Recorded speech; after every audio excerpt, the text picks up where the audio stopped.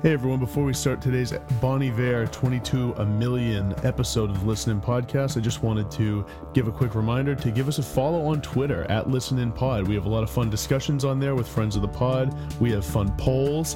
We recently did a Beetle Beard poll. Beater Beard poll. It's a tongue twister, Sean. George came out on top ahead of John and Paul. Also, if you're so inclined, give us a review on iTunes. We really appreciate it, and it helps grow the podcast. Let's start the show.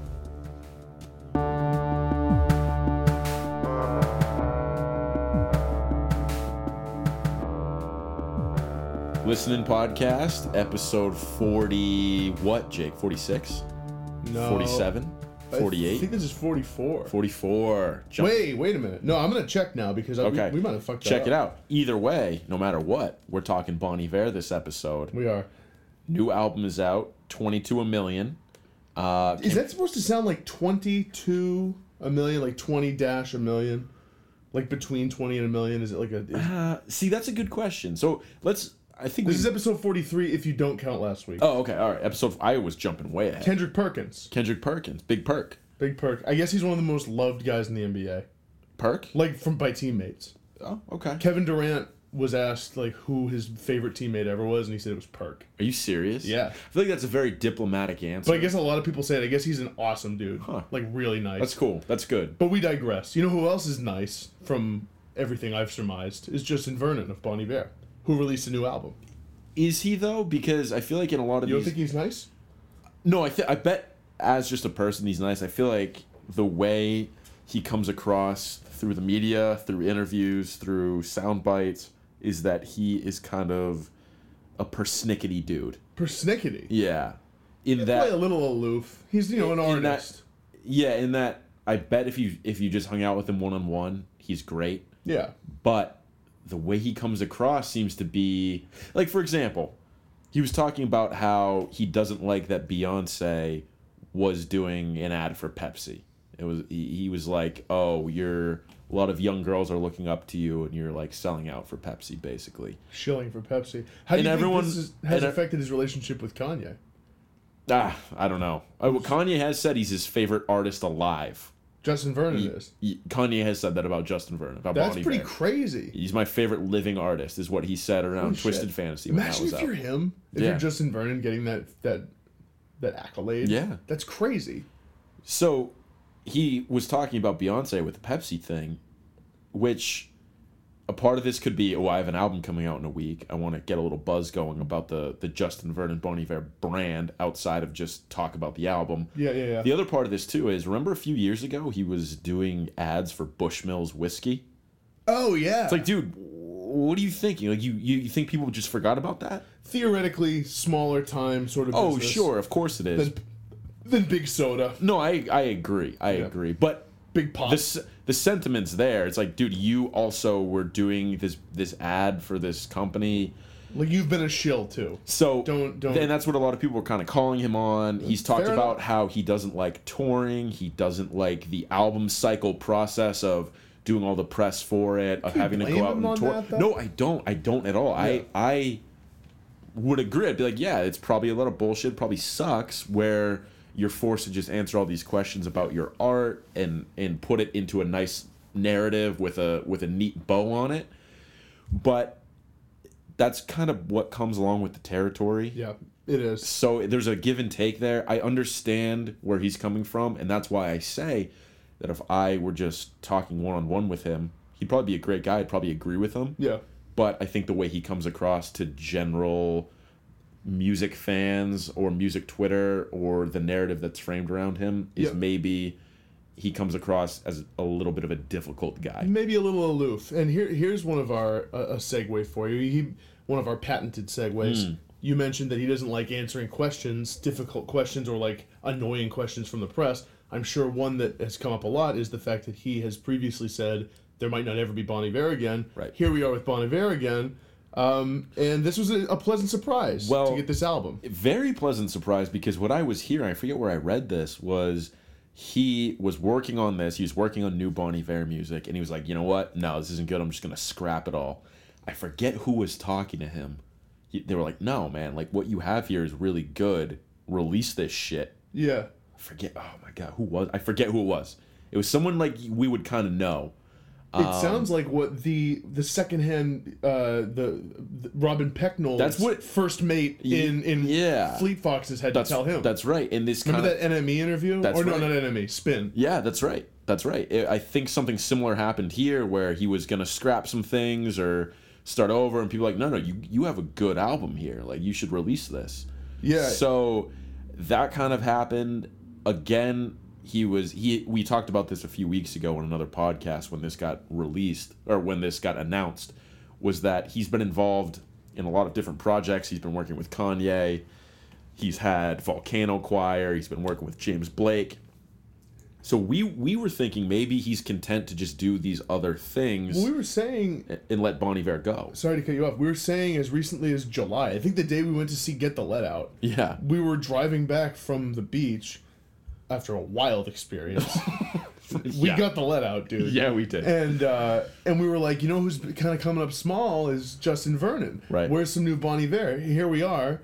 It's early October, and we sure do have an album. We do. It's real good. It's so good. So I guess let's dive into first thoughts and opinions on this. My first listen to this was Friday. No, it was technically Friday morning, or well, it was late Thursday. It got released early on Apple Music. It was around like 11:30 p.m. East Coast time. Listened to it as I was falling asleep, and it was the perfect right situation to be listening to it in. It was quiet. It was still. It was a headphones listen. Got that in, and I was like, "This is amazing. This is exactly what I want. This is exactly what I need out of a new Bon Iver album." And immediately I was like, this has potential for album of the year. You had a hot take tweet about that. I did. I was like, is it too early to say album of the year? Probably was a little too early, but that sentiment has remained since I've continued to listen. I haven't... Is it your favorite album of the year right now? It's in the conversation. It's up there. I still need some more time with it. I mean, it's only been, 4 or 5 days, so I need more time with it. It's definite. I would say it's easily in the top 10. Easily. So my first take was I listened twice. That first Friday it was out after you did. I listened. My first 2 listens were during work. So they were good listens, could have been better. It was a situation where I was getting stuff done and I had it on. I was really enjoying it, but I was at about 85% processor speed. Not the best. Yeah. Not ideal. Not ideal. So it was coming in. It was good. And then I had a few disjointed listens over the weekend. Right. We were hanging out on the deck. You know, you put it on. I missed some of the songs. We all drove to the fair.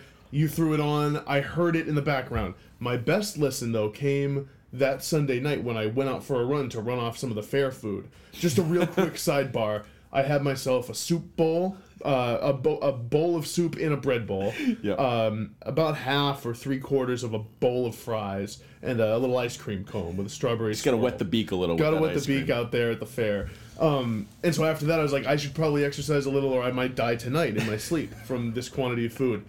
So on my run, popped on Bon Iver, and it was my first like holy shit listen where I was picking up on, because I feel like your senses are a little more adept when you're out running. My first listen actually to Blonde by Frank Ocean was a similar situation. So on that listen, I was picking up on all the little horn flourishes, the vocal samples, all the different things he's weaving in, and it was my first where I really liked it. And this week I've been listening a ton. That's so interesting to me because what I forgot or didn't realize was when I put that on going to the fair that night in my car, I was like, oh, I've listened to this a ton now. So is everyone else. Right. I was like, oh, no, that's not the case. Because what I've come to realize is that over the weekend, you don't seem to get listens in on things. I do. The weekends are strong listening things for me where I get a lot of listens in.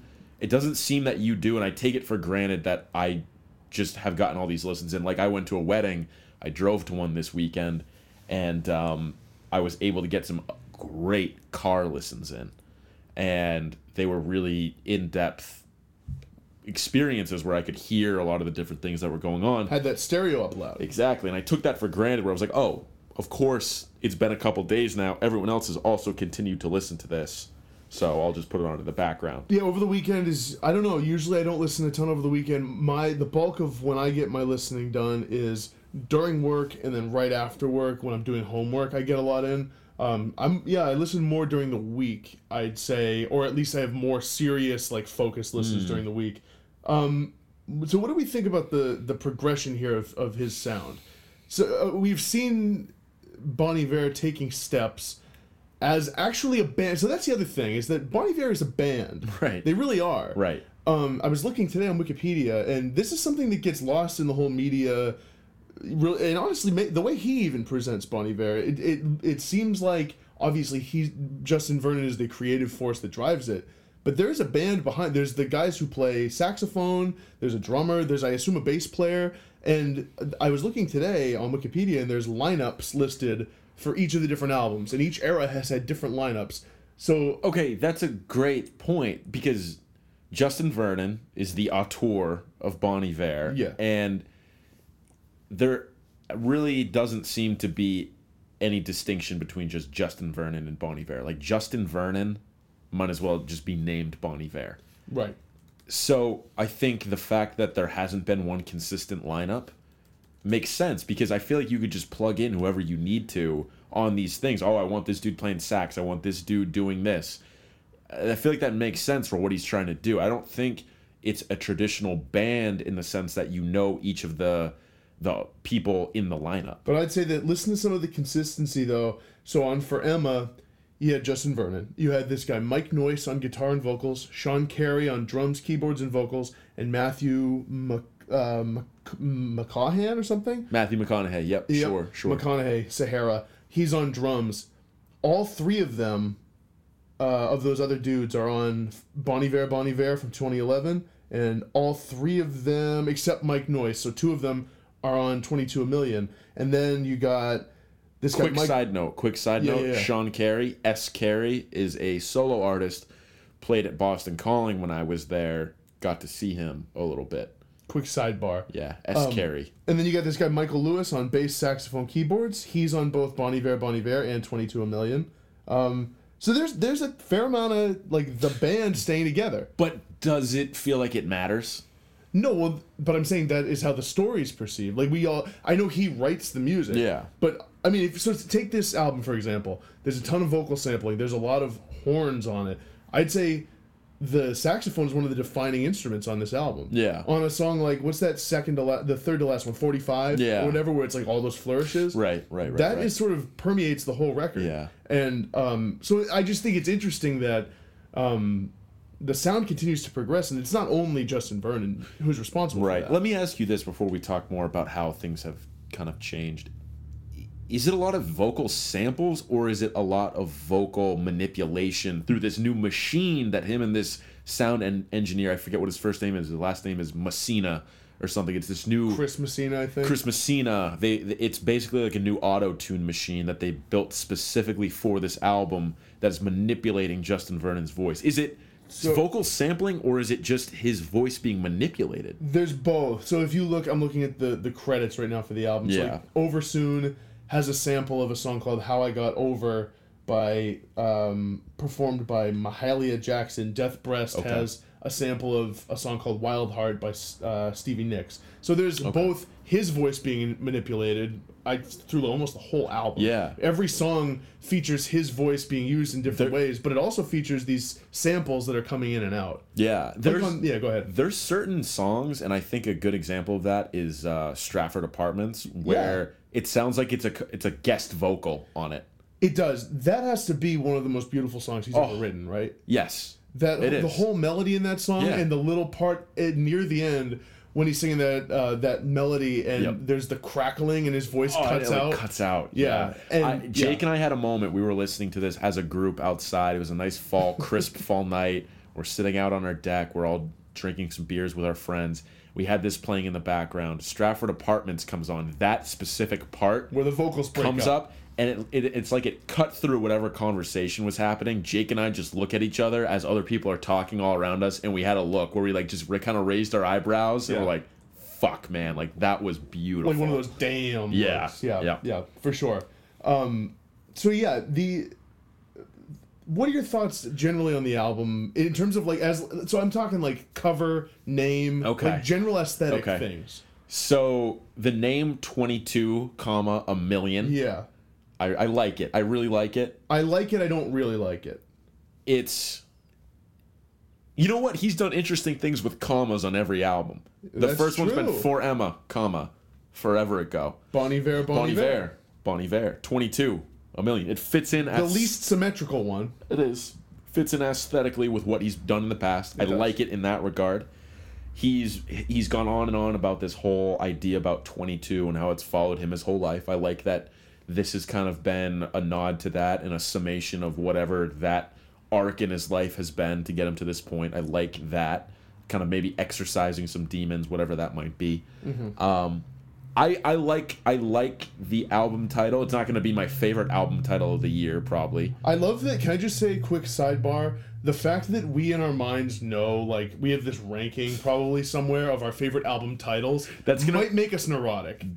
It does that and a lot of other reasons. Many other things. But that's going to be one of the categories we talk about on our end of the year recap. Is going to be favorite album cover, favorite album title. I sneaky love that shit even more. I don't really like it more than ranking albums. It's more straight up fun. Yeah, it is. Because it's less stressful. Yeah, it's less stakes. Yeah, it's all gut feel. Yeah, it is. Although cool, we've talked about this before. Cool covers and cool names are given a boost if the album's good. That is correct. The name gets better. So I think, I like this album cover as well. Yeah, I do too. Do I like it better than Bon Iver? Bon Iver? No, because I think that's an all-time... It's amazing. That's an all-time album cover. This one... There goes Shock Jock on his bike. Yeah, always. Really good. I like it. There's a lot going on with it. Let me ask you this: did Justin Vernon get into like numerology or something? Because is he Jim Carrey from the number 23? Because on this cover I see like a pyramid that says 777. There's just all these weird like symbols. Like kind of a yin yang going on. It's kind of like he went for a Led Zeppelin 4 thing where each member got a symbol, but he's just like, I'm gonna give myself like 50 symbols. I'm gonna have all these symbols. Yeah. Because this is the cover is just rife with these. Well, I mean, this imagery. If you're talking Led Zeppelin, it's almost like it's Led Zeppelin 3, where they just put a lot of little things that had to do with flight on their album cover. It's almost like that, where it's a big collage of things. I maybe have heard that, but I want to say I forgot that that's what the unifying theme is between all the things that they're related with flight. Here's another question. With the song names, they're hard to pronounce, although I think I've come to figure out what to call them. I think I've gotten there. Because when we talked about the first two songs a few podcasts ago, we were like, I don't even know what to call these songs. I feel like I generally know. But do you read it as, like, say you take track 1, it's called 22, and then parentheses, over soon, with the O's being infinity symbols. Yep. And then you take because of fucking course. Of course they are. Then you have 10, death breast, with like 2 squares. Yep. Number 3, 715, creeks. Are the song names Over Soon, Death Breast, Creeks, God, Stratford Apartments, T, upside down T, Moonwater, and Circle, and that those numbers are disembodied from it? No, I think it's funny because logically you'd say either you disregard the numbers or the numbers are a part of the title. Yeah. I go somewhere in the middle where some of them, the numbers matter, some of them they don't. For example, I just call the first track Over Soon. I disregard the 22. I disregard the 10 on track 2 as well. I just call it Death Breast. I disregard it on track 3. I just call it Creeks. Track 4, though, I call it 33 God. I do too.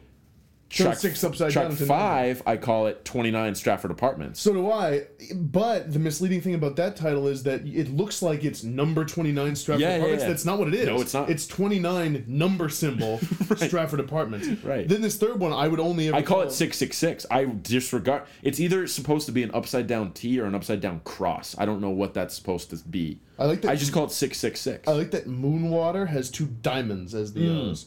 And the thing is like my theory about the number coming ahead of the actual song title doesn't work with 45. Because that's just like 4 underscores, 45, 5 underscores. Yeah. Yeah. And weird song title. 0 a million. Looks like he has some co-writers on here too. I'm looking now. Someone named Burton. Yeah, but so the song titles are fascinating. So what do you make of these? Is it just kind of an artistic flourish that's a little maybe over the top? Or is this something more? It's so hard. I mean, so like with a lot of them, looking at Oversoon, Creeks, 666, Six is mentioned, Moonwater. There's a lot of songs on here where the title is actually mentioned, so it's not like just these random phrases. I don't know. I think it is just. I think he's trying to just kind of spice it up and do something funny. Maybe it was like the name of the files on his computer. Yeah, that's what I was why would you thinking, too. have infinity symbols in Right. Oversoon or diamonds in Moonwater? Right. I don't know why you would. So I think it is like an artistic thing. I think it's to go along with the cover with all the symbolism on there. Yeah. All the different symbols he's playing around with. I myself have not kind of gone really in depth on these numbers. I'm like, oh, that's interesting, but I don't really care other than that. I'm not looking too deeply into this. I'm thinking of it more of like this is just kind of an artistic flourish to People will try to break it down and break down what the numbers are. I bet it's pretty random. I bet it means something to him, and that if you have some theory like, oh, if you add up 22 and 10, that's 32. Subtract that from 715 and you get something in the 600s. I'm not gonna. I guess it would be what? I don't know. It doesn't. I don't. 683. That's not compelling content. Doing mental math. It's not. No. Seems like good radio.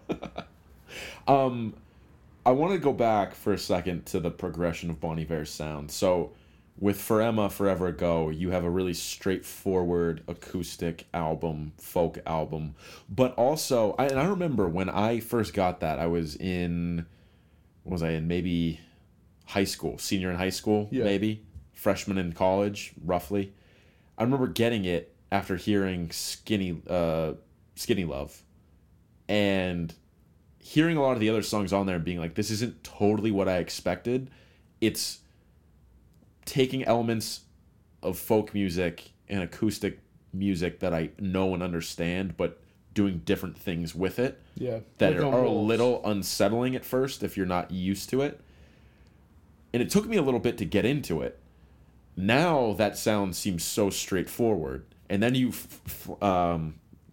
fast forward to Bon Iver, where on songs like Halocene, and there's some other ones where it's still doing that acoustic thing, but then you have songs like Calgary or Beth Rest or Perth that are getting a little more electric and electronic, and doing a little more experimental things. So it's kind of like the hybrid of For Emma and with 22 A Million, and then it seems like 22 A Million is the progression that he was always trying to get to.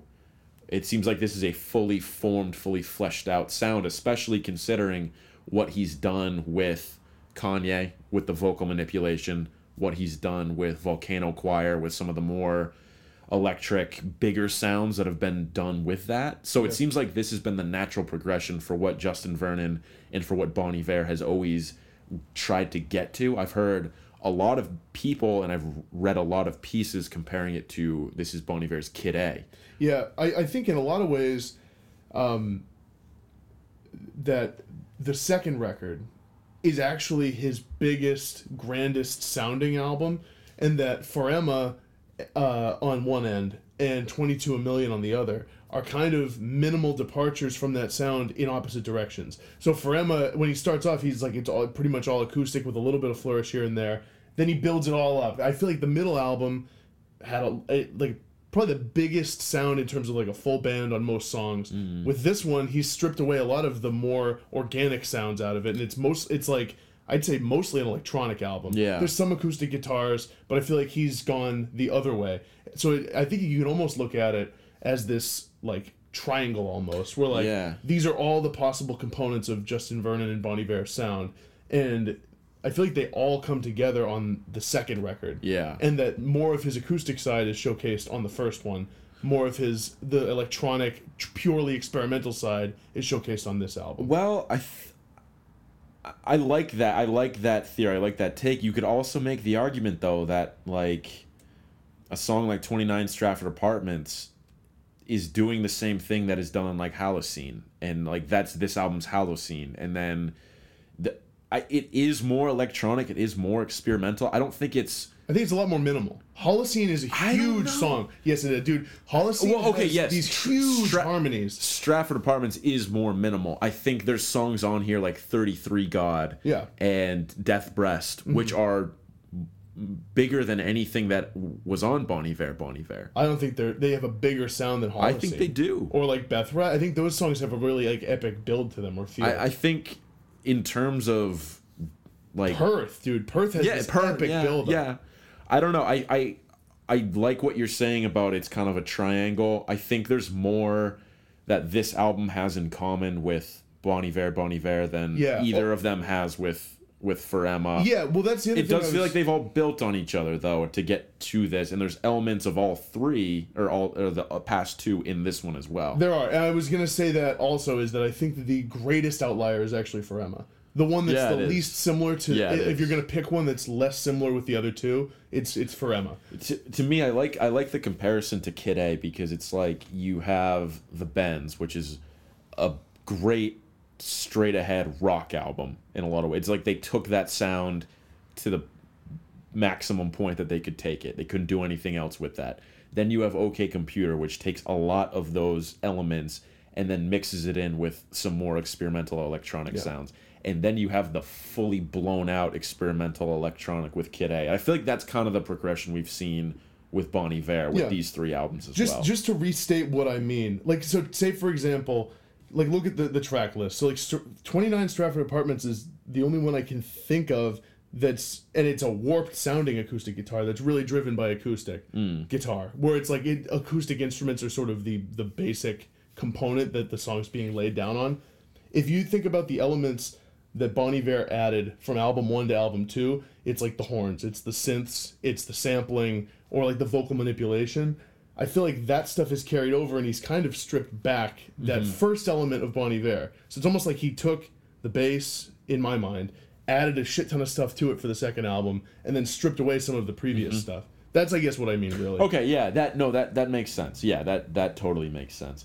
What do you think the next iteration of Bon Iver Justin Vernon is? Does he stay in kind of this pattern of, I have kind of these three things to choose from, these three different palettes to choose from, or does he go a completely different direction, or does he continue with this one where the next one's kind of just another riff on what he's doing on 22 A Million? I mean, it's so hard to say. Does he give us another stripped back folk album? Yeah, I mean, it's so hard to say. Like, with him more than anyone, I get this feeling that he just follows his muse sort of no matter what it is, no matter if it's sort of embarrassing or if it's sort of, well, like for like Beth Rest is the classic example on the last album.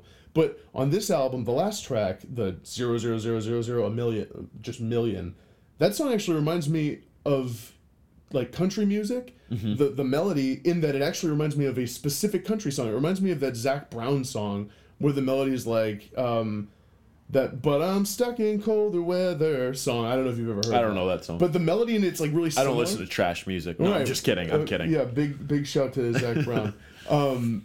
It reminds me of like kind of a pop country song, but through the like warped lens of what Justin Vernon brings to the table. So I forget what got me started on that, because we talked just kind of this Zac progression Brown, of where he's going to go next. Right. Yeah. Oh yeah. So it's hard to say. He seems to.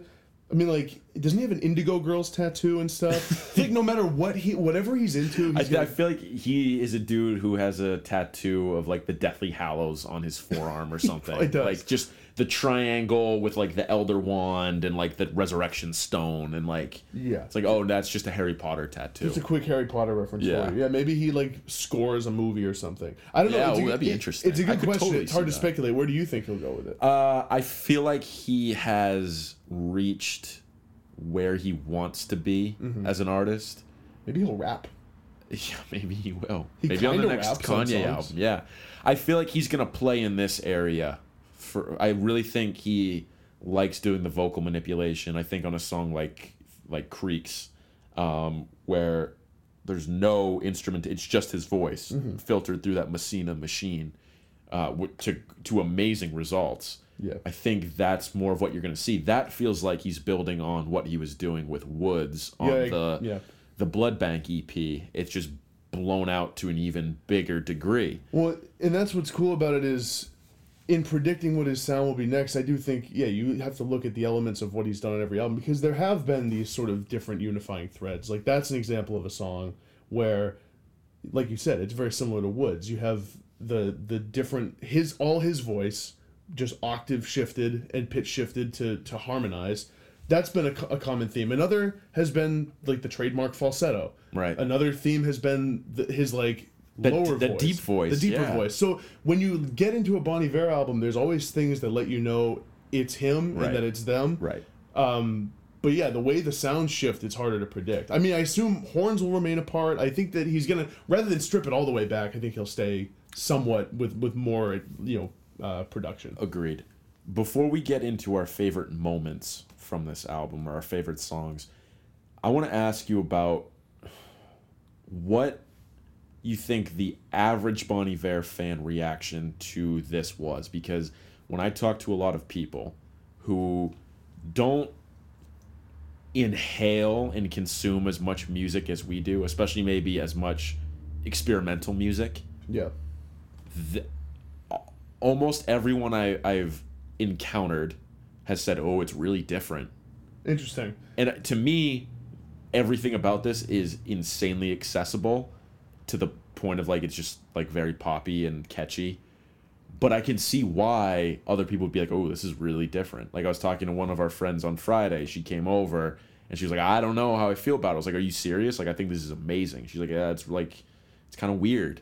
And then I was listening to it with my girlfriend, and she was like, oh, it was Moonwater. It's like when it's all that, like, I can understand. It was like the dissonant, like, horns. She's like, oh, this is really different. I was like, oh, yeah, I guess it is. I don't realize that. But what do you make of that? Like, do you think this is maybe alienating to some? I'll put it this way. Yes, it probably is. For me, an artist making their leap towards their experimental phase is absolute catnip. It's like my favorite thing in a career arc. When Radiohead did it, when the Beatles did it, no matter who it is, Rolling Stones may be an exception. But if you're like a musical artist and you're getting into your experimental phase, I'm pumped. So it's, I don't know, but to put myself in someone else's shoes, the thing is if you've remained a Bon Iver fan, you've already seen huge shifts. This is a normal progression. Yeah, because you went from Forever to Bon Iver, which I feel like was a huge shift. Huge. I mean, this feels like less of a transition between Bon Iver to 22 a Million than Forever did to Bon Iver. I guess what you could say is that if you took the absolute weirdest components of Bon Iver and put them on an album and made them a little weirder, this is what you'd get. So I get that, because I think when that album came out, people were like, okay, there's some different sounds. Now all of a sudden there's horns. Now all of a sudden there's drums and like distorted guitars and weird samples. But with this record, he took all the weird things, and that was the framework on which he built the album. So I get that. But I don't think anyone at this point should be like expecting another Forever. No, you know what I mean? Like, there's no reason to. No. Given what we've seen from him, and like with his work with Volcano Choir. Right. So I don't think it should be a big surprise. I mean, obviously, there's no accounting for taste. I can't speak for everybody's taste. I think too, there's an element of we will listen to more experimental, atmospheric, electronic music that maybe primes us to think something like this is very normal. Yeah, like I like that stuff. I did. The thing is like this is an album you've made comparisons to Kid A couple times. Right. If you like that era Radiohead, if you are into like Radiohead or bands that make a jump towards electronic, sparse, experimental music, you're gonna love this album. Yeah. If you don't like that stuff, I mean, that's the way he went with it. Yeah. I feel like as a rounded music fan, if you just like music in general, I think you'll find plenty to like on this in terms of just the creative leap he's taken. 100%. In a bunch of different directions. Yeah. All right, you want to get into our favorite moments? On the album? Definitely. So I'll start. So I'm going to start with track 666 upside down T. Okay. One of my favorite moments on that track, there's two. I love the little like this. There's this like it sounds like a record scratching, but it goes to the beat like that. Yeah. I also love the drums that come in with those like the really sort of like propulsive. Yep. It sounds like maybe a kettle drum or just a big floor tom. Yep. drum that's being hit with, I think, probably mallets instead of drumsticks. It's an awesome sound. Yep. That song has a really cool groove to it. So like those two moments on that song, I think. Yeah, I know exactly what you're talking about. I really, really like those two. Speaking of drums and like beats kicking in, two of my favorite moments come on 33 God. So 33 God starts out as, it's a little more subdued. It builds, and then it starts with the piano. Then it comes in with that "Staying at the Ace Hotel" lyric, and it kind of crashes in with that. And then that part comes back, and it's like it builds a little. He's like, "Not gonna need you anytime. Was gonna take it as it goes. I could go forward in the light. Well, I better fold my clothes." Yeah, he's kind of rapping there. Yeah, he is, and it really, really builds, and it crashes in. That's one of my favorite moments. To build off that, on that same song, there's a vocal sample in that song. I don't know what he's saying, but it sounds like "Night, night." Like that's how he kind of sings it. And when it hits in that song, I fucking die every time. It fits something about. There's something I don't know if you can. Like, if you know this feeling, but there's something to do with just the way that voice sounds over that chord or something. It just kills me. Yeah, so there's little moments like that happen throughout this album. Just the way he sings certain things. On Over Soon, there's one. It's in the second verse. It's the line. He just goes, "There isn't ceiling in our garden." Yeah. There's something about the way he says it. There's this little, like, just extra feeling in his voice when he's saying it, and then there's this little guitar flourish that happens before it. Love that part. And it's like that part is so beautiful to me. It comes so early in the album too. I listen for that specifically every single time, and it just gets me. That's a great example of just the way he sings specific things, not even manipulated, just normal, really, really hits home. We already spoke to this one, but on Stratford Apartments, the part where the voice breaks down a little bit. Oh my god. And just the general melody of that song, the way it builds, that melody that he does there is awesome. It's really beautiful. And the fact that the whole song, you don't hear his real voice. What's funny about that is it's a high-pitched voice, and I love that he made the choice not to sing it in his normal falsetto, but I think to sing it in his normal voice and pitch it up. Yeah. Because it gives a whole different sound. Yes, it does. That's right in the range of his falsetto tone. That's right. So it's interesting that he made that choice. Speaking of vocal manipulation, I want to talk about 715 Creeks. So this is the one we've been talking about where it just filtered through that Messina machine, which is a lot like the Machina. The Machina. I just made that up. I like that. Machina. Which is a lot just like the auto-tune, which we've seen a progression of in pop music for years now, for basically the last decade. So this is just him singing. There's no other instrumentation. There's no drums. There's nothing else here. And it really makes you focus in on what he's saying. Yeah. This, to me, is one of the most heart-wrenching songs on the album. And there's a point where he says, "Honey, understand that I've been left here in the reeds," and it gets really loud and like really passionate, but all I'm trying to do is get my feet out from the crease. Yeah. And not creeks, by the way. Which is interesting. When I heard it, I thought it was creeks. I thought so too, and then I watched the lyric video for it. It's crease. Very interesting. That part kills me, and then as he kind of gets away from that and it's fading out, he goes, "Turn around, you're my A-team. Turn around." Is it A-team? I thought it was. "Turn around now, you're my A-team. Goddamn, turn around now, you're my A-team." Yeah. I love the way that song ends. That's actually that's my favorite song on this album. Really? Is 715 Creeks. A lot of great moments on that. Those few in particular are my favorites. I think I have a harder time picking my favorite. I think right now the one that has jumped ahead of the pack a little bit is Stratford Apartments. Yeah, that one's up there for me too. That one's jumped ahead. Creeks would be in like the top 4-ish. I think Over Soon is still up there. 33 God is So up there good. for me. When I first heard 33 God, like on its own before this album came out, because I think that was the third single. It was, yeah. Quote unquote single. It came out like alone. It came out alone. I was like, yeah, I like it. I don't like it as much as Over Soon or Death Breast, but It's grown in on the me. context of the album, I think I like that better than both of those songs. I don't know if it's because I've heard both those more so now, or I've gotten a little like tired of them. Well, and from the versions of Over Soon and Death Breast that were released, there's like, I'd say probably 20 to 25 seconds of each that's not there on the album. Yeah. Both songs end more abruptly than they do on the record, than they do in the single version. Like Over Soon, there's a whole thing of basically synths, just sort of like echoey ambient synths that end the single version. And on Death Breast, there's a whole other like sung vocal thing that's not on the song anymore. It ends before that. That's interesting because you pointed that out to me, and I didn't really notice that. Your first few times through? Like, that it was missing. Oh, really? I actually still haven't. I couldn't tell you, like, what's missing. I think you listened to those songs more than I did before this album started, so you had a better idea of, like, what they were. But another favorite moment for me is the way Justin Vernon delivers the lyric on 45 about "I've been caught in a fire," and he kind of has that. It's a refrain, "I've been caught in a fire," and he has that like lower vocal delivery on it. Yeah, I really, really like the way he does that. I really like on 45 the weaving sort of. They sound wild, but they're contained and they're definitely written that way. The horns. Yeah, it's such a wild tone they're getting out of that. I don't know if it's like.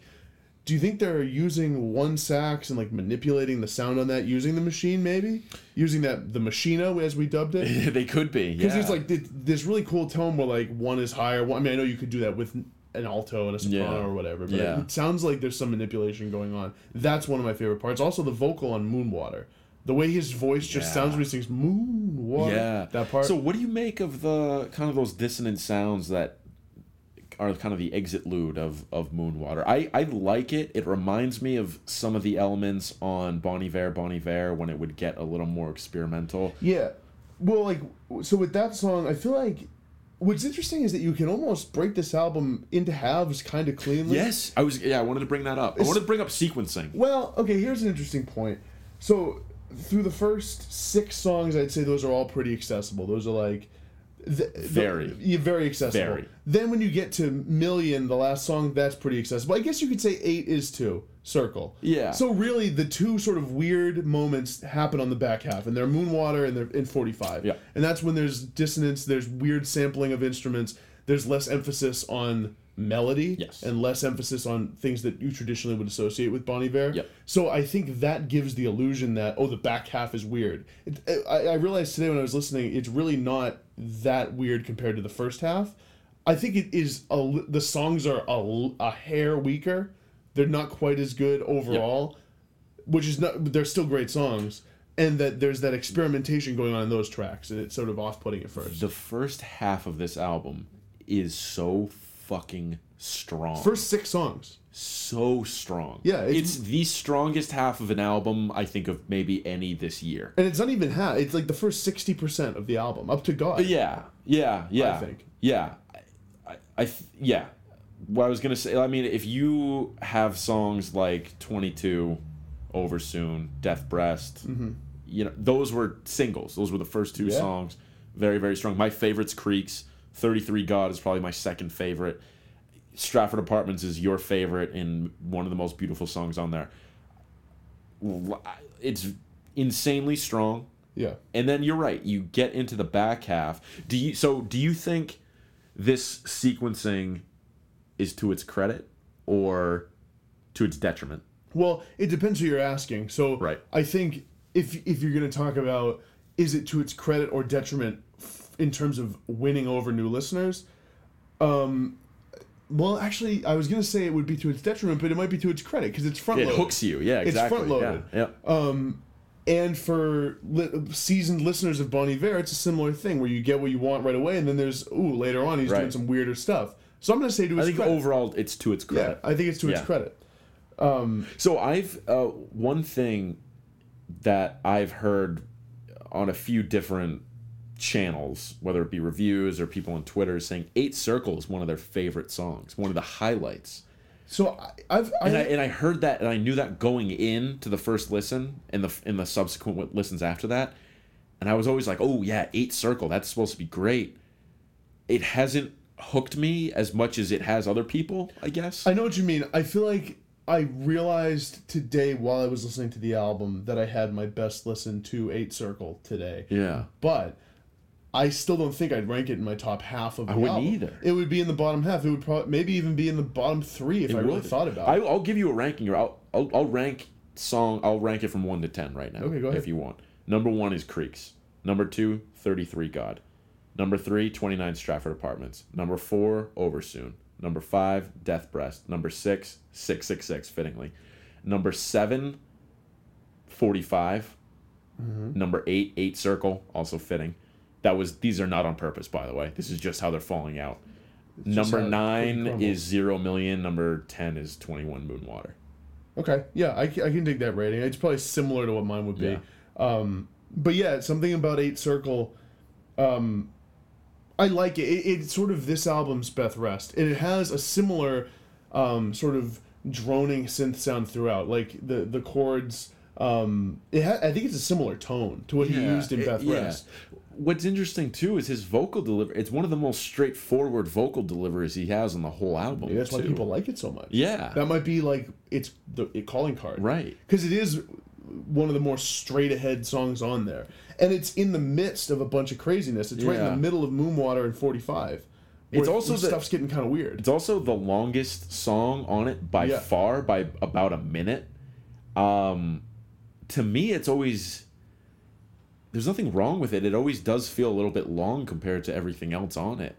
I could see that, and I think I've had that thought. I think in more recent listens, it's been growing on me. Yeah. But I agree with you. I think that, and I didn't know that people were saying that this was like one to check out, or that it was one of the better songs. Because it wouldn't be one I would tell people. No. I'd be like, oh, check out Oversoon, check out Stratford Apartments, Creeks, Death Breast. 8 Circle didn't necessarily come to mind as like a best song. But yeah, that's been, I've heard that spoken to a few different times. That's really interesting. Yeah. Interesting. Yep. The Pitchfork review itself called it out. They're like, it stops me in its tracks stops me in my tracks every time I hear this specific line. He even sings it in a similar way to the way he sings Beth Rest. He does. Where it's the straight ahead. Like if there's just a straight ahead Justin Vernon vocal, it's the one he uses there. Yep. Absolutely. Overall thoughts on this album, Jake, in terms of what it means for Bon Iver, who is maybe one of the most, I think, interesting artists, maybe one of the most important artists we have going right now. Kanye's favorite living artist. What do you think it means for him? What do you think it means for this amazing 2016 we've had so far? Just another feather in 2016's cap, I guess, in terms of what it means for the year. What it means for him, I think Justin Vernon was always going to continue making interesting music, regardless of the setting, whether it's Volcano Choir, whether it was just another solo project or whatever. But I think it certainly helps him out because I think it's being received really well critically. Fans are getting there on it, and it's just another progression for him sonically in every way. So, I mean, I've been loving it. Personally, I'm really feeling it. I mean, what else can you say? I think it's a great progression for his sound, just for him as an artist and everything. Do you think that because of how strong this year has been and how strong this September has been in particular, this gets lost in the shuffle a little bit? Compared to other years where if this came out in 2014, a weak year overall, this is clearly the best. This is clearly head and shoulders above anything else in 2014. You're talking year-end lists? Year-end lists and kind of other people's? In general. I'm talking like legacy of this album in the year 2016. Like when people look back, it's 2020 and people are talking about the year in the decade in music. Yeah. Are they like 2016 because Bon Iver and these other 4 albums? I think he's one of the ones who's in the mix. Because I think we do that with 2012 right now. Like 2012 was amazing because of Frank. No, I always think it came out in 2000. Frank did. Bon Iver was 2011. I know, 2011. I think we say 2011 because of Bon Iver and these other ones, and that's a good example too. 2012 we say because of Frank, Japan Droids, Beach House. So will this be one of the ones that's called out? I think it will, because I think more than almost any artist to come out of that folk scene of like 2008-ish, 2007, whenever, was it 2008 the first album came 2009. 2008. Yeah, whatever that was. He has more cultural cachet, more critics are all in on Bon Iver than almost any artist I can think of. I just, even if you didn't listen to it enough and you were a critic, it would be really easy to go back to the Bon Iver bell cow and just be like, oh, that's one of the best albums of the year. So I think it will actually get a boost on name alone. Yeah, I'm not saying it doesn't deserve it, because I mean, I still don't know where it'll fit in my top 10. I imagine it will be high, which is, spoiler alert, it'll probably be in my top 10. But I feel like for most critics who are just trying to get through the year and it's their job and they have a lot to deal with, a lot of albums, I feel like it's just an easy pick. Yeah. You know everyone else is going to put it there. Yeah. No one's going to bat an eyelash. You're not really making any waves by putting Bon Iver in your top 5 or 10. No, definitely not. So I think... Where if you put a more straight-ahead rock album, like if you put like Symbols Eat Guitars or Touche Amore or something like that, you're like, oh, shit. Right. And or Hotelier. You're like, wow. The other thing is, consider in our lists, like yours and mine alone, and some of the listeners of this podcast, how much of that's made up of that emergent pop punk emo scene. Yeah. A lot of that stuff is not taken as seriously year end as we're going to take it. Right. So that's right. I think on just like net total, it's gonna come out probably really high on year end lists. Yep. Totally agree. Now the last thing I wanted to bring up was the runtime. It's a tight 34 minutes. It's quick. You know what? For the first time I think I'll ever say this, I could have used more. Me too. Thank you. That was my takeaway too. I was like, I want a little more from this. Yeah, because, and that's not even necessarily that negative, but it's like, I mean, we just want to have our cake and eat it too. Because we can play, this is right in that wheelhouse. Yep. We always say. Yep. We always want it between 30 and 40 minutes. But when you're Bon Iver, I'll listen to a 45-minute album. Here's the thing, definitely would. And this just struck me as odd. So For Emma Forever Go, guess how long that album is? 40 minutes. 37. Okay. And guess how long the second album is? 39. 39. Did I get it? Nice. Yeah. And now I think I remember seeing that on Wikipedia. So it's like, those always struck me as longer than they actually are, in a good way. Yeah. This one's only 34. It does 5 feel full minutes shorter than the previous. It feel. That's what I want. Like another 5 minutes on this. That's what I want. That's all I want. I want another 5 minutes. Well, another thing is, the first 4 songs absolutely fly by. Yes, they do. Because Over Soon is 2:48, Death Press is 2:24, Creeks is 2:12, and then you have 33 Gods 3:33, which is awesome. By the way, I hadn't noticed that until right now.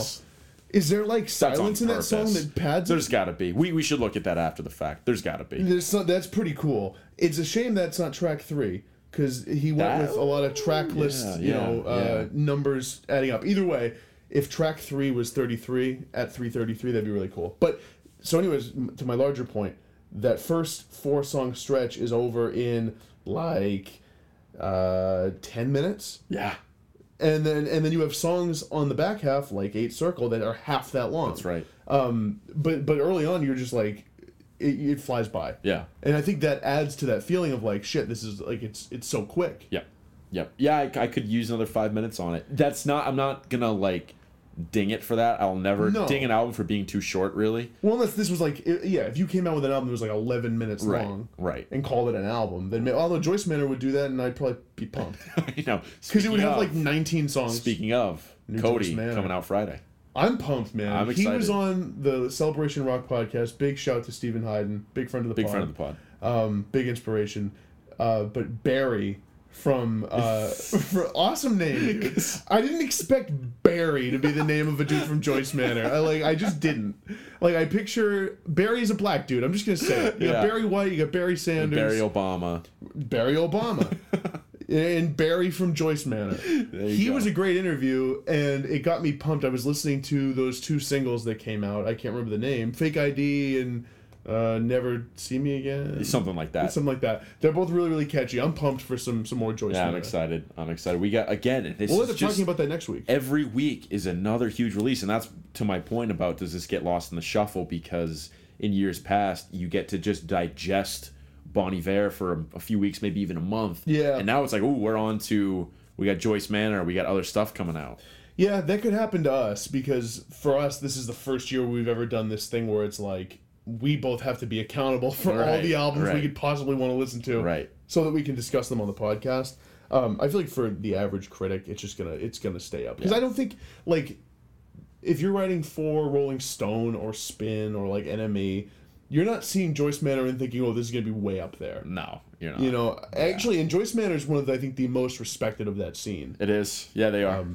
Did you know that dude's almost 30? Yes, I did know that. I didn't know that until yesterday. I read a feature on them. Might have been in Stereo Gum. Shout out to Stereo Gum. Big shout. They write awesome features on bands from that scene that don't get the mainstream publicity that they deserve. Was the Christian Holden interview Stereo Gum? Christian Holden was on that, the Hotelier one. The Beach Slang feature was on that, which was really, really good.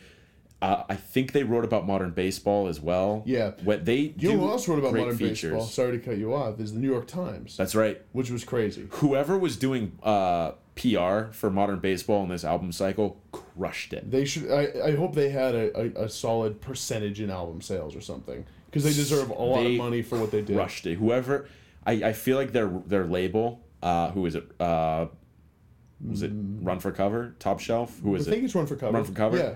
They must. Whoever their PR person was working overtime this year, because they knocked it out of the park. Yeah, they did. So bringing up Joyce Manor brings up a good point in that so our schedule going forward, looking ahead, we got Beatles this Thursday. Yep. Right? That's what we're recording Thursday. Yep.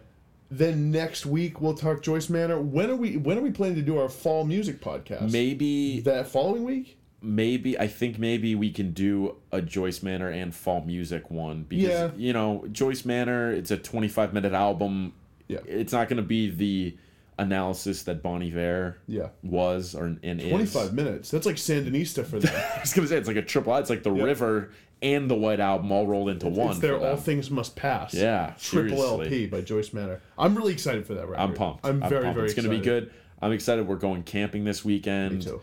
We're gonna listen to that in the car. Yeah, it's gonna be good. We got a lot of good albums that are gonna be big time and place albums, if you know what I mean. Where I feel like Bon Iver is one of them. I feel like Hamilton, Leithauser, and Rostam's one. Which, if I can make just a quick shout, that album just continues to grow on me. Holy shit! Just continues to grow on me. That album. I love every song on that album at this point. So good. It's really, really good. Hamilton, as a singer, I always knew I liked his voice. I never realized the range of talent he had. He can sing it. I feel like Rostam brought out his A game. He did. He had to have. Just a really great record. I'm looking forward to seeing, and like I've seen you and Josh and Ryan, all friends of the pod, talking on Twitter about how packed the top 10, 15 albums will be for the year. That's just another one. That and Bon Iver in the same month. I know. Potentially Joyce Manor. I know. Well, within the same period. But I mean, it's a lot packed into 1 year. It's a ton. September was a heavy month in terms of good albums that came out. Because on top of that, you know, you had Cymbals Eat Guitars. You had Nick Cave. Yeah. You know, you had a few other ones that we've talked about. Angel Olsen will be high on some people's list. It won't make it that high. Preoccupations, Touche Amore, Beach Slang. Where's Preoccupations going to go for you? It's not going to rank high. I'm going to be honest with you. I haven't had the interest in going back after that first week. It's a fine album. It's good. Yeah, that's it's not great. I'm not going back and listening. I'm not interested in it. You know what I think is my favorite song on it? Fever. I think it's the last track. Fever's really good. Yeah, and it doesn't get any play. I was looking on Spotify. It's not even remotely close to their top played songs. I don't know. I think it might be like one of the least played on the album. Yeah. No. Yeah. I really like that song. And then Touche Amore. What's weird is I had that first initial burst with it. Me too. I haven't gone back. I haven't either. Not because I don't. There's been so much other stuff. Yeah, that's what it is. It's been too much stuff. Yeah. Too many albums. Like Beach Slang, dude. I barely have gone back to Beach Slang. I had a nice little run couple days where I was like, oh shit, this is better than I first thought it was. So. Yeah. There's, like I said, September's been packed. Wake me up when September ends, Sean. Oh, wait. We're 4 days into October. Big shout to Dzak, big friend of the pod. Birthday today. For Dzak. That's right. Final thoughts, Jake? No, I think I just about exhausted them. Those were all the final thoughts. Same here. All right, we will see you next time for our top 50 Beatles songs. Oh, yeah. See you then, guys.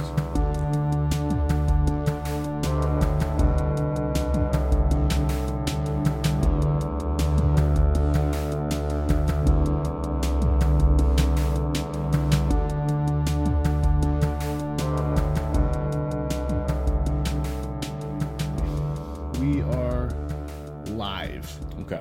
From New York. It's Saturday night. It's Saturday night. What's the deal with that Tuesday show? night. Is that still culturally relevant? Is it still like a... It is. Is it though? Is it? Yes. It is, but it's not like a bastion of comedy like it maybe once was.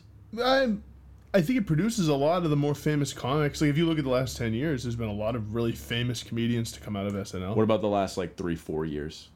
I mean, I don't follow it religiously, but That's feel the thing. Exactly. I feel like people aren't like, I gotta tune in to Saturday night to see this person who's gonna be a star. I feel like it doesn't have the star-making potential that it used to.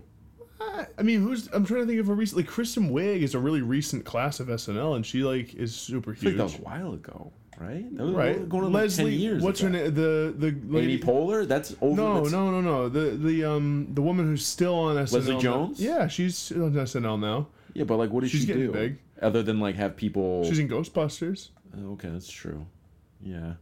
I don't know, people berating her on Twitter, which is unfortunate. Yeah, I mean, it's not the 70s. You're not getting Eddie Murphy, Will Ferrell, No. Well, we have in a few years. I feel like it continued. There were ebbs and flows. The early '90s, or there was a period before Sandler in that era where they were really struggling. They've dipped and they've gone up and down through the years. See, that's the thing too. I don't know enough about it to be to be up on the history. And I've never watched it regularly. I haven't either. And there's a lot of podcasts that we both listen to that are always they talk about SNL a lot, and Bill Simmons references it all the time. I remember when I first started listening to the BS Report before it was the Bill Simmons podcast. He had Lorne Michaels on. I had no frame of reference for who the fuck Lorne Michaels was at that time. Really? He got Lorne Michaels? This was 2 years ago, yeah. Mark Maron, big friend of the pod. He... People forget that. He... Lorne Michaels was like his white whale. Because he had this whole thing about how he tried out for SNL and never got it and always wondered why, what happened, what went wrong. And so he interviewed Lorne Michaels. He talks about it with so many guests. He brings it up. Yeah, Lorne Michaels and the whole... He seems like a dick to me, dude. Lorne Michaels seems like an asshole. Yeah, he kind of does. You know what else is interesting is every SNL person has their Lorne impression. Yeah, it was good. When what's his name was on Part of My Take this week. Yeah, he did. Tim Meadows. Yeah, did a Lorne impression. They all do. Anytime you ever hear a former SNL person go on to a podcast or just be interviewed, if they're talking about Lorne, they'll do their Lorne. Yeah. And it's this weird voice. It's kind of like this. It's this nasally sort of voice like this. It seems to be almost this love-hate thing with him, where it's we respect him, but also he's a pain in our ass. And it's hard to get laughs from him. Yeah. Seems like a challenging guy. Huh. I don't watch SNL regularly. I don't either. I can't tell you the last episode I've watched. When I watch it, usually it's one out of every 3 things I'll laugh at. The last one I watched actually was when I didn't actually watch it. I just watched certain sketches from it. Yeah. Was when Drake was a host and he was good? in a few. He is good. He is good because I think he's just a really talented guy. He's been an actor before. He is musically talented. He isn't afraid to just be goofy and go for it. The sketches he was in were hit and miss though. Yeah, the things that were written for him weren't always the best. He did the best he could with it, and That's I actually SNL, really respected it. That's always been SNL. I mean, they write during the week. Yeah. And they get out there and they do their best with these things. Sometimes they just fall on their face. Yeah. I guess sometimes in rehearsal it's something that can go amazing, and then when you get to it'll just be crickets. Yeah. Seems like a really stressful job. Bill Hader, when he was on Simmons' show, we're plugging Simmons a lot today. Simmons, big friend of the pod. Big friend of the pod, Bill Simmons. Give us some love. Give us a job. Bill Hader. No, Simmons only employs the people he knows at the Ringer, people he's worked with at Grantland. He had to meet him at some point. Sorry, we didn't work for Grantland, so we can't work for the Ringer. We didn't. So, Bill Hader was talking about how he had a panic attack on stage, and, during a skit, and he was holding a drink in front of his face because he was freaked out, and the guys off stage were like, "Dude, get your drink." And he couldn't, and when he came off, he was telling everyone, "I just had a panic attack. I couldn't move on stage." And I guess everybody was like, "That's happened to me." Remember the scene we did where we did this thing and you were there? I freaked out. I was freaking out the whole time. See, I feel like SNL in that world is so high stakes and you need to be your best that I feel like they wouldn't even tolerate that. Well, Bill Hader. If you're gonna have a panic attack, you're not gonna fucking make it. Well, man. I don't think he let it be known to the higher ups or whatever. Right. I mean, I think everyone makes mistakes. He also is like a really amazing performer. Like Bill Hader was almost always on, I feel like. Everyone who talks about that dude says that he's like freakishly talented at that stuff. Yeah. Funny in Superbad too. Funny in almost everything I've seen him in. Love that guy. He's my favorite character in Superbad. Yeah. Yeah. Like, what's that scene where it's like Seth Rogen is like, never meet your wife at a bar, McLovin. I met my wife at a bar, and on the wedding night we found out she was an actual whore. Actually, wait a minute. No, I'm screwing it up. It's the other cop. It's Bill Hader's wife who's saying that. Yeah. And he's like, there was group sex on the wedding night. I wasn't involved. And Seth Rogen just like points to him and says, like, I was. Oh, man. How did we get here? I don't know. Drinking too much water. Yeah. Too much agua. Big show tonight. What was I going to say? Oh, it's not stifling up here. It's nice. No, it's nice, breezy. Yeah. We had closed the windows for sound, but it's cool up here. We don't, yeah. No, it's nice and cool. We're camping this weekend. Hopefully, we don't freeze up north. Yeah, in fact, listeners, take this now as our distress call. So right now, call the police. Amber Alert. Right now, call the police because we are not outdoorsmen. We're missing. We're just a couple pod boys. And anyone listening, report. Couple pod guys. Just a couple pod guys doing pod stuff. Yeah. So report us missing, or don't, because we're undoubtedly dead. Yeah, we've been long dead. Yeah. So by the time you hear hopefully this isn't like a foreboding. We've done this before. Dark comedy sort of thing. With the 5K we ran, we said that we were going to die the next day. I almost threw up. Though, did you really? During that? Yeah, I almost did. Well, after the fact. I was like overheating. You had a pretty good time. No, I had a shit time. It was terrible. I mean, humble brag, because you did 3 minutes better than me, so. It was really, really bad. I'm not happy with it. Unbelievable. Sorry. Just not laying off at all. I mean, I'm not built for speed. Yeah. We all know. I ran cross country in high school. I should have done better. I was a guard on the football team, so if that puts it in perspective. Right. We're on opposite ends of the athleticism spectrum. Right. I think if anyone was wondering what we looked like who didn't know, that will give it away. They'll be like, oh, Sean's the tall, skinny one. Right. And Jake's the what? Jake's the not as tall, not as skinny one. Okay. Well played. The political answer. What do you fucking want me to say? I'm just kidding. You know, the ripped. Oh, Sean's the jacked model-looking one. Jake's the not model-looking one. Jake's the one who, like, if you saw him, you'd think, like, oh, that guy could be an extra in a movie. He could be, like, diner number 3 at the table behind. Actually, I wonder if